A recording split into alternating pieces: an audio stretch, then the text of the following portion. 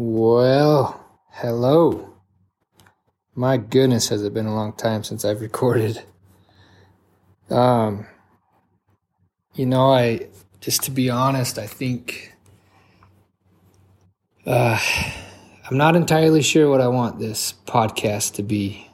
I thought I had a pretty good idea going in, and maybe that still is the direction I want to go with it, but I'm starting to notice a bit of lack of motivation towards it, which could be fear, could also be intention or defined direction. Either way, I'm excited to record today. I've written part 11 to my Gatekeeper series, and I'm excited to read it. So I'm just going to get right into it. This is part 11, and it's titled Civil War. Dear friends and family, I've began my new journey. After my time with the Gatekeeper, I found a new purpose in my life. I say anew only because I want to believe that up until that moment, I had a purpose. The truth is, I'm honestly not sure that I did. You see, I had some ambitions, and I think I've always had passion, but never have I had motion. Let me rephrase that. Never has my motion been towards my ambitions or my passions. For instance, my journey to see the Gatekeeper was motion, but that motion was never what I made it seem to be. I created a pattern of words to make you all believe I was going to find answers, but in reality, I knew I was on the path that depression blazed. I knew I was taking the same steps that those who have met the Gatekeeper took. Think about it. Why do you think you and anyone else who reads my letters can relate so well? The thing is, I don't think I ever wanted to really admit it. At times, I think I truly believed what I was writing. To be honest, the most surprising part of my journey was that the Gatekeeper actually stopped me. I knew where I was heading, and nothing was going to stop me. Until I heard him say, "You killed yourself a long time ago." And I'm so glad that stopped me. Before I get into the new journey I'm on and what my new purpose is, let me tell you about the conversation I had with the Gatekeeper. As I said in my last letter, I wanted to stay and get to know him and hopefully find some answers. Well, answers I did find. My main focus was to ask him if he'd noticed any similarities in those who line up at his gate. I wanted to know what he thought was the number one reason for people wanting to end their life. His answer and insight honestly caught me by surprise. At first, I'll admit, I wanted to deny and challenge what he said. However, after I gave it some thought and had some self-realization, I couldn't agree more with his answer. When I asked, "What is the most common reason you notice for why people end up here?" he said one word: love. Immediately, my mind wanted to deny this. I wanted to tear it apart with my opinion, but instead, I listened to my thoughts as they scrambled to protect my heart. I listened to their defensive arguments as they tried to prove the Gatekeeper wrong. I listened to their justifications as they tried to explain why that doesn't apply to me. As I listened, I started to see the piece of me that they were trying to protect. I started to see the empty carnage where my heart used to be. I could see the traces of depression's army as they waged war on my innocence and vulnerabilities. forcing them to vacate and find shelter somewhere deep in my subconscious.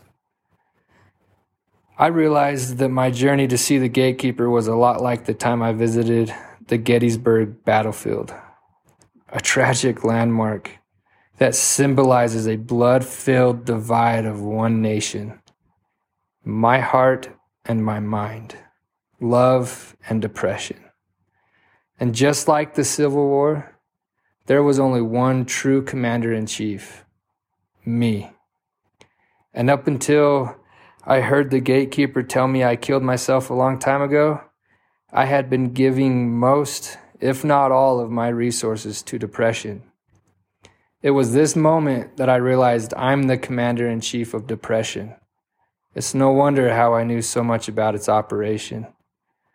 I was the one designing the battle plan, ordering the attacks. I was the one calling the shots. I was the one killing off my love, one by one. As I sat there, silently realizing what the gatekeeper meant when he said I killed myself a long time ago, and how that is what led me to his gate, all I kept saying to myself was, how? I think I accidentally said it out loud because I heard the gatekeeper say, you know how. Snapping out of my reflective trance, I said, what was that? He repeated, you know how.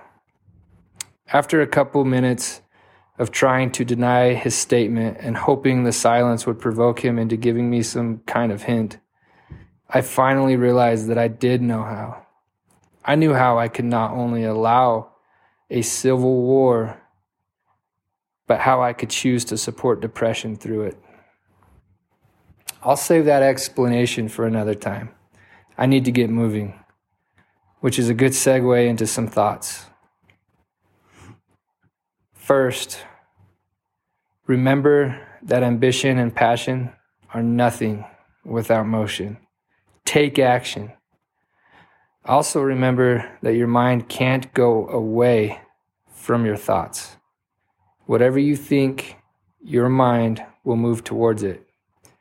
So when you have thoughts that may be negative, find a way to rephrase and rearrange them to take you towards your ambitions and passions.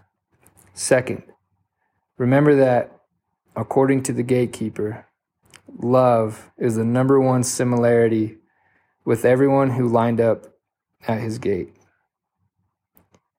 If you're like me, depression may seem to be the enemy, but it's you that is providing the resources.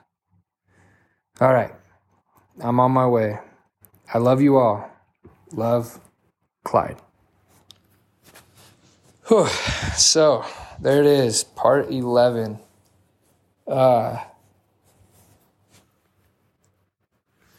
As many of you already know, hopefully I've shared this well enough. This whole Gatekeeper series is my story. You know, obviously I've taken a creative approach, so the timelines and the people involved are not perfect. However, everything I've written in this series has been my story. And this is no different. So this is the start of what's going to be my journey to become a life coach. After my own,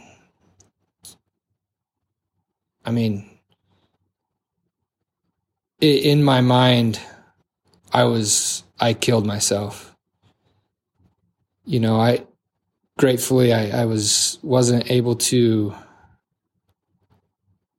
actually make that happen physically.